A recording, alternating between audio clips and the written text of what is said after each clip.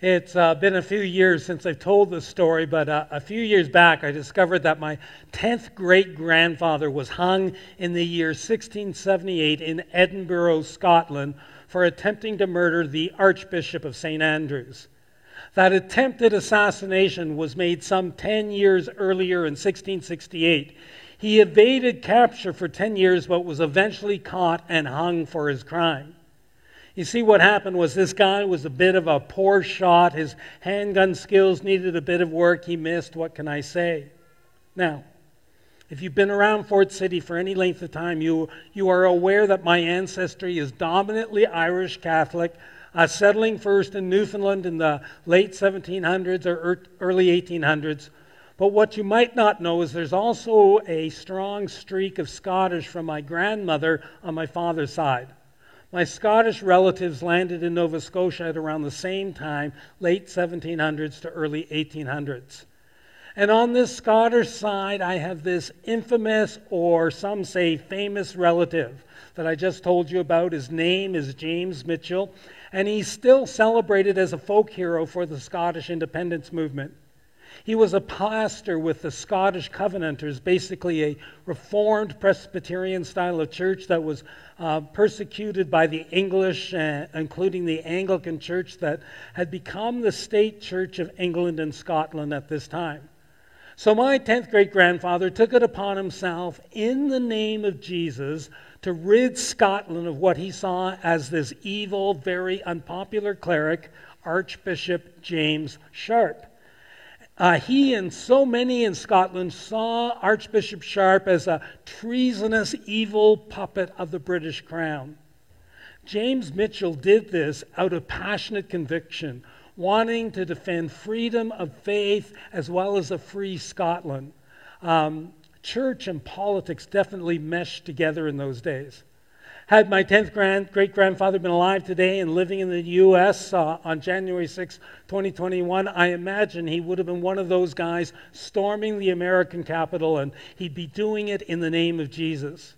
He believed that to faithfully follow Jesus, you had to be a dissident to the point of being willing to commit violence for the cause of Christ. Hey, don't judge me that I have an assassin in my family line. It might explain me a bit, just saying. Now, I tell this story as a way to introduce a new series that we're starting today called Daniel Thriving in Babylon. It's a study of the Old Testament book of Daniel. Over the next few weeks, 7 or 8 weeks, we're going to touch on all 12 chapters. And we're going to learn how to thrive in Babylon or Fort McMurray or anywhere where there is pushback against what we believe in our values. We're going to figure out how to be wise, loving dissidents in an increasingly dark world of ours. And we're going to not only learn how to thrive in a dark world, but to shine in this dark world in a way that is winsome and attractive, in a way that helps people find their way to Jesus. Daniel is one of my favorite books in the Old Testament. It has so much to teach us. It's full of faith and courage and adventure. Throw in a little prophecy, even some end time stuff, and the book is just fascinating. But most of all, it's just a positive story about thriving in Babylon. And it's a positive story about thriving in darkness. It's just a great book about living well when times are tough. It teaches us the right way to live as dissidents for Jesus. So yeah, I want to help you become a dissident, a bit of a rebel in a good way.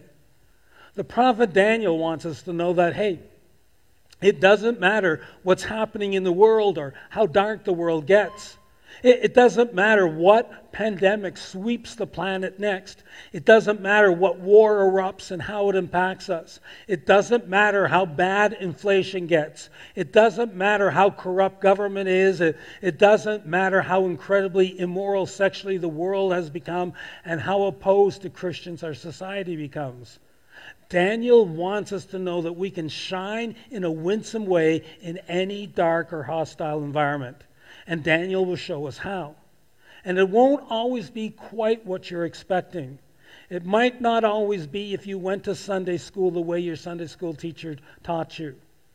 Now, the idea for this series came to me last June during Pride Week in our country, and just how uptight so many Christians became, in some cases how ugly some Christians became, and then how other Christians just wanted to put their head in the sand, wondering what the problem was and just hope that it goes away. Yeah, some just didn't seem to care about what was happening in our schools or in our society. Hey, I chair the ministerial here in Fort McMurray and the issue of LGBTQ, 2S++ rights. What do you do with the growing transgender movement? And what do you do if you don't see eye to eye with this movement? And how our schools are handling? Well, that's become an incredible point of tension among some of the churches who simply do not see eye to eye on how to approach the issue. And so this brings me to the book of Daniel. I believe the book of Daniel, not just one verse here or one story there, but the whole book of Daniel, when you see the big picture of how Daniel operated so strategically in different ways and at different times, the book of Daniel speaks to how we navigate these kinds of things. And yeah, I did a message on sexuality and identity dealing with transgender issues back in last Sunday in January. If you want to check out YouTube or scan the QR code on the screen to get you there. If you're wondering where I stand in all of this, or really it's just a great message to check out and really help you get a biblical grasp on the issue. Check out the message if you want and give me some feedback. That would be awesome. Another interesting tidbit about the book of Daniel that you won't see in your English Bibles. The book is written in two languages, Hebrew and Aramaic. Chapter 1 is written in Hebrew because it starts in Israel. Chapters 2 to 7 are written in Aramaic, the language of Babylon, where the events of these chapters are taking place. And then chapters 8 to 12 that are prophecies about the future revert back to Hebrew because they're all about our God who is in control of history. Then, in the last chapter of Daniel, verse 3 of Daniel 12, we get a verse that sums up what the book is all about. Let me read. Those who are wise will shine like the brightness of the heavens.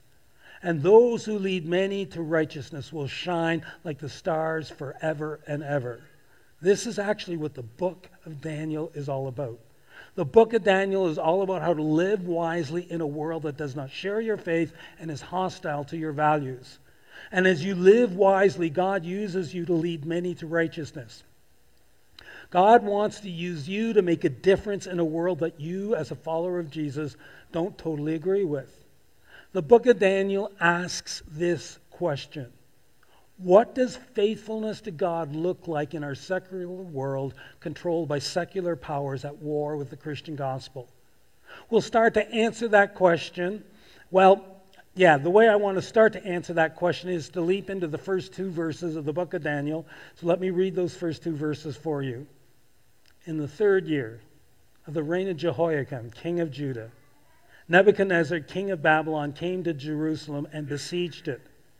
And the Lord delivered Jehoiakim, king of Judah, into his hand, along with some of the articles from the temple of God.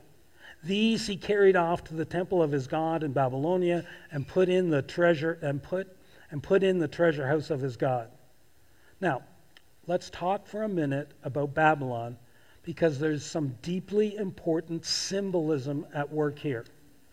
Babylon refers to a specific kingdom in the 6th century BC, located in what is modern-day Iraq. But in the Bible, Babylon also represents a spiritual power at work in every secular kingdom in every age. In the New Testament, the early Christians used Babylon as a code name for Rome, even though Rome was miles from the ancient city of Babylon and had absolutely no political connection to Babylon whatsoever. In the book of Revelation, Babylon becomes the Apostle John's name for the whole world system in opposition to Jesus. The point is, you and I also live in Babylon today. In the Bible, Babylon is the term for the spiritual kingdom at work in secular world powers since world powers began to rise. It's the kingdom built in opposition to God, independent of God. The kingdom where man is in charge and man is at the center. Satan has always used secular government, secular media, secular business and economics to make war against the people of God. We live today in that world, the world of Babylon. Now, the story of Daniel is the story of 4 young men, good looking, smart, healthy, athletic, the best of the best, kidnapped and conscripted into King Nebuchadnezzar's service. But don't think of this like an episode of The Bachelor Hebrew edition. As we read on in chapter 1, we're told that they were put under the care of control of the chief eunuch, which means they would have, in the system that existed then, they would have been made eunuchs also, which means their capacity to have kids was quite literally crushed. Plato said that people enrolled in these training programs were usually 14 to 17-year-olds, so we can assume all of this probably happened when Daniel was maybe 15, 16 years of age. Nebuchadnezzar then has their names changed. They had good Hebrew names which pointed to the glory of God. Nebuchadnezzar changed their names to speak praise to his gods. Daniel's name goes from God is my judge to Belteshazzar, Baal protects the king. Hananiah means God is gracious, but his Babylonian name is Shadrach, under the command of Aku, the moon god. Mishael, there is none like God, becomes Meshach, there is none like Aku, the moon god. And lastly, Azariah, God has helped me, becomes Abednego, the servant of Nebo, the Babylonian god of wisdom. Pause for a minute. Work with me here. Think about what happened to the world of these 15-year-old kids. Keep in mind, these are real people.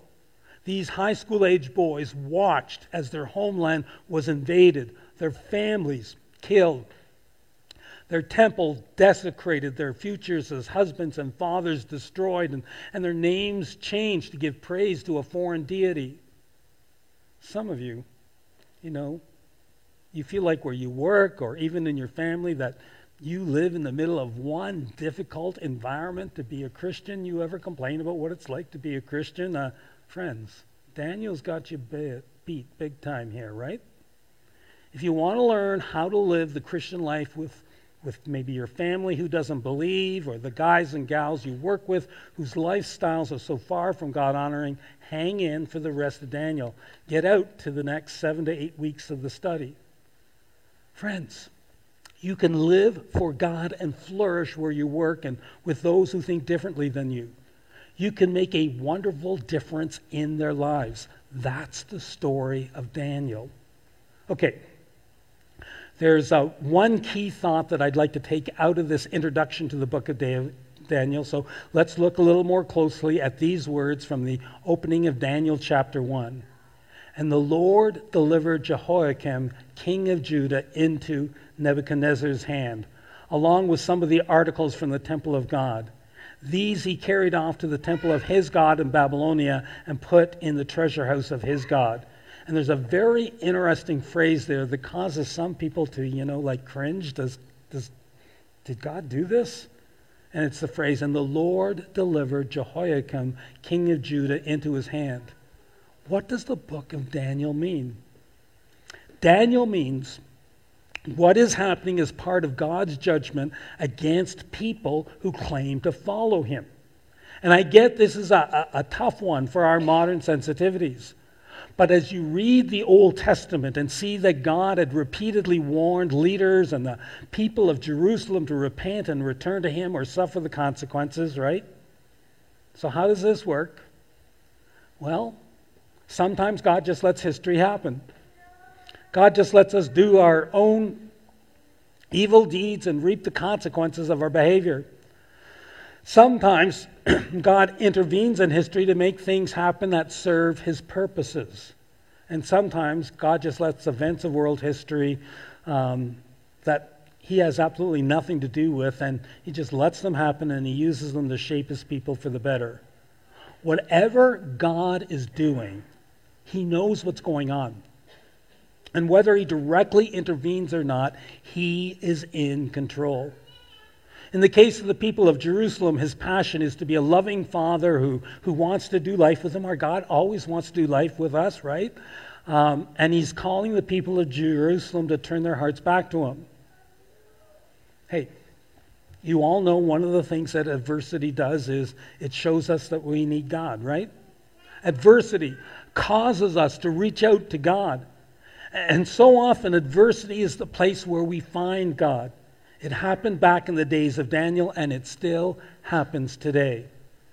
I'm not saying that God causes most adversity, just that adversity itself can be a good thing and cause us to get our eyes back on God. And while the wildfire did that for a lot of us, I don't believe God caused the wildfire, but he's sure been using the wildfire to help people find him. I think that's cool. Same is true of the pandemic. Here's what you need to see, though. Daniel and his 3 friends were not the guys in Jerusalem who were rebelling against God. These are not the rebels. These are the good guys.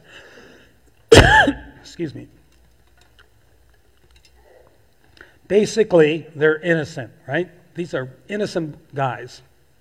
And these 4 good guys were carried off to Babylon, just like all the other young noble guys, and they were forced to serve a wicked egomaniac king. Yet Daniel never complained, never whined. You won't find it in his book. He never gave in to despair. Let me quote Larry Osborne here. It's a great statement of what Daniel believed to the core of his being, and it's a statement I want us to hang on to. That God is in control of who is in control, even when the wicked gain the upper hand. Friends, do you believe that? Friends, we must believe to the core of our being that God is in control of who is in control. It totally changes how we experience life, especially the negative parts of life and the negative people in our life. From Daniel's perspective, it was God who gave, or at least allowed, Babylon to have the victory. It was God who turned the holy things in the temple over to Nebuchadnezzar. It was God who allowed them to be placed in a treasure house of a pagan god. It was God who allowed Nebuchadnezzar to get away with mocking the God of Israel as an inferior and defeated foe. Daniel also understands that his people, the people of Israel, have not lived as faithful followers of God. They have allowed compromise and sin, disobedience and independence to displace the ways of God. And so what is happening is they are simply reaping what they have sowed. They sowed in sin and now are reaping judgment. Friends, it is a sobering thought that our sin and disobedience always catches up to us. Have you thought about that in your own life, that sin and disobedience always catches up to you? You need to think about that a little bit. You reap what you sow. And so from the first page of the book of Daniel to the last, Daniel clearly sees God's hand in everything that happened. This doesn't mean that that God orchestrates everything that happens, or that we don't have freedom to make good things or bad things happen. Friends, we have lots of freedom. The point is, and you need to get this, because God sees all and knows all. Because God can intervene if he so chooses. It remains true that God is in control of who is in control.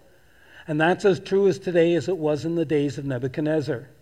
This is why Daniel and his 3 friends were never shaken by the mess their worlds turned into. They were never shaken by the violence, the wickedness, the sexual immorality, the occult practices that were all around them. None of these things fazed these guys one bit. There is something we need to learn from Daniel and his friends on how chill they were living in a world that assaulted their values and their way of life. They simply saw God as still in control. They saw God as bigger than the stuff going down around them. And they knew that they were God's kids, so hey, no worries. Friends, when you know the God who is in control of who is in control and trust him fully, you can just relax and get on with serving him and living for him. No matter what crap is flying around you, no worries. Really, God is bigger than anything going on around you. It's not that you don't get involved with what's going on. It's not that you don't work to make things better. It's not that you don't seek justice when you're being treated unjustly. Absolutely, you do. It's just that you don't get uptight about it, because God is still on the throne. He always has been. He always will be. Now, because Daniel was so firm in his belief that God is in control of who is in control, Daniel was convinced that God's plans would not fail. No matter what else, however bad, stuff was going on around him, Daniel was convinced that God's plans would still prevail. That no matter what happens in the world, no matter how dark or messy the world looks, at the end of the day, we will see that everything does work together for the good of God's people and the glory of God's name. Even when the wicked or the insurance companies seem to prevail, God is still at work. His kingdom will come. His will be done. Because God is bigger than anything Babylon can throw at you. So what about you and what about me? Let me ask you, how big is your God? Seriously. Is he bigger than all mess and sin and disease and violence and heartache that is part of this sin-wrecked world we live in? Excuse me.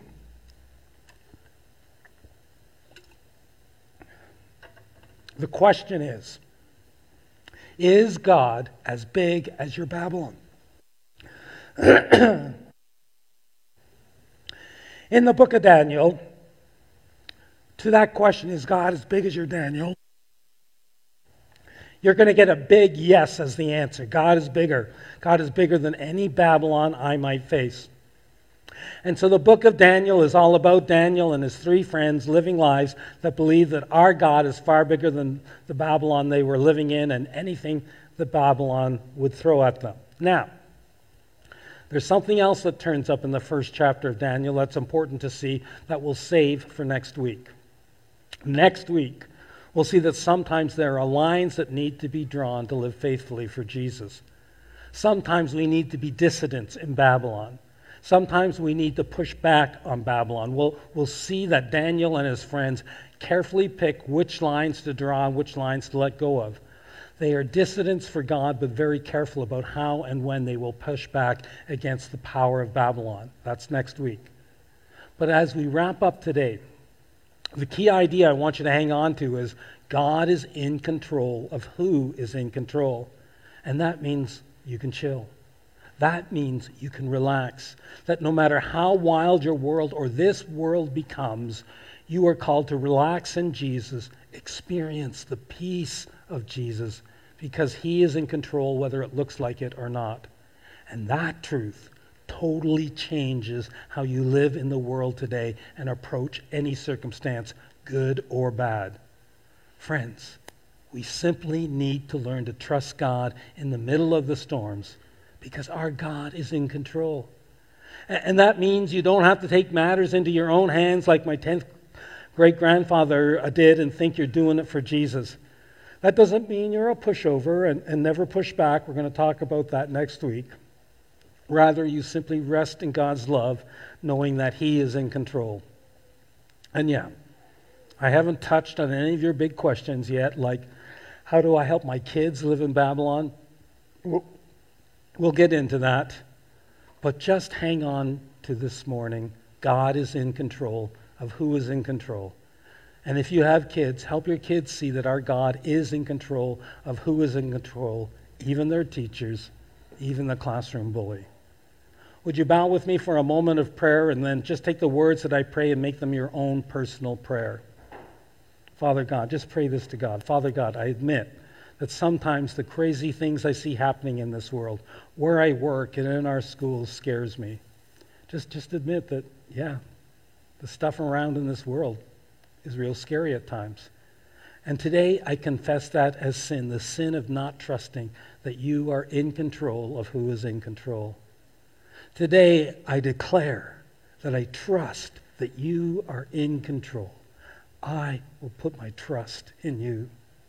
Today, I make a commitment to live every day, no matter what happens, good or bad, knowing that you are right here with me, that you love me, and that you will help me navigate through the mess of life. I pray all this in Jesus' name. Amen.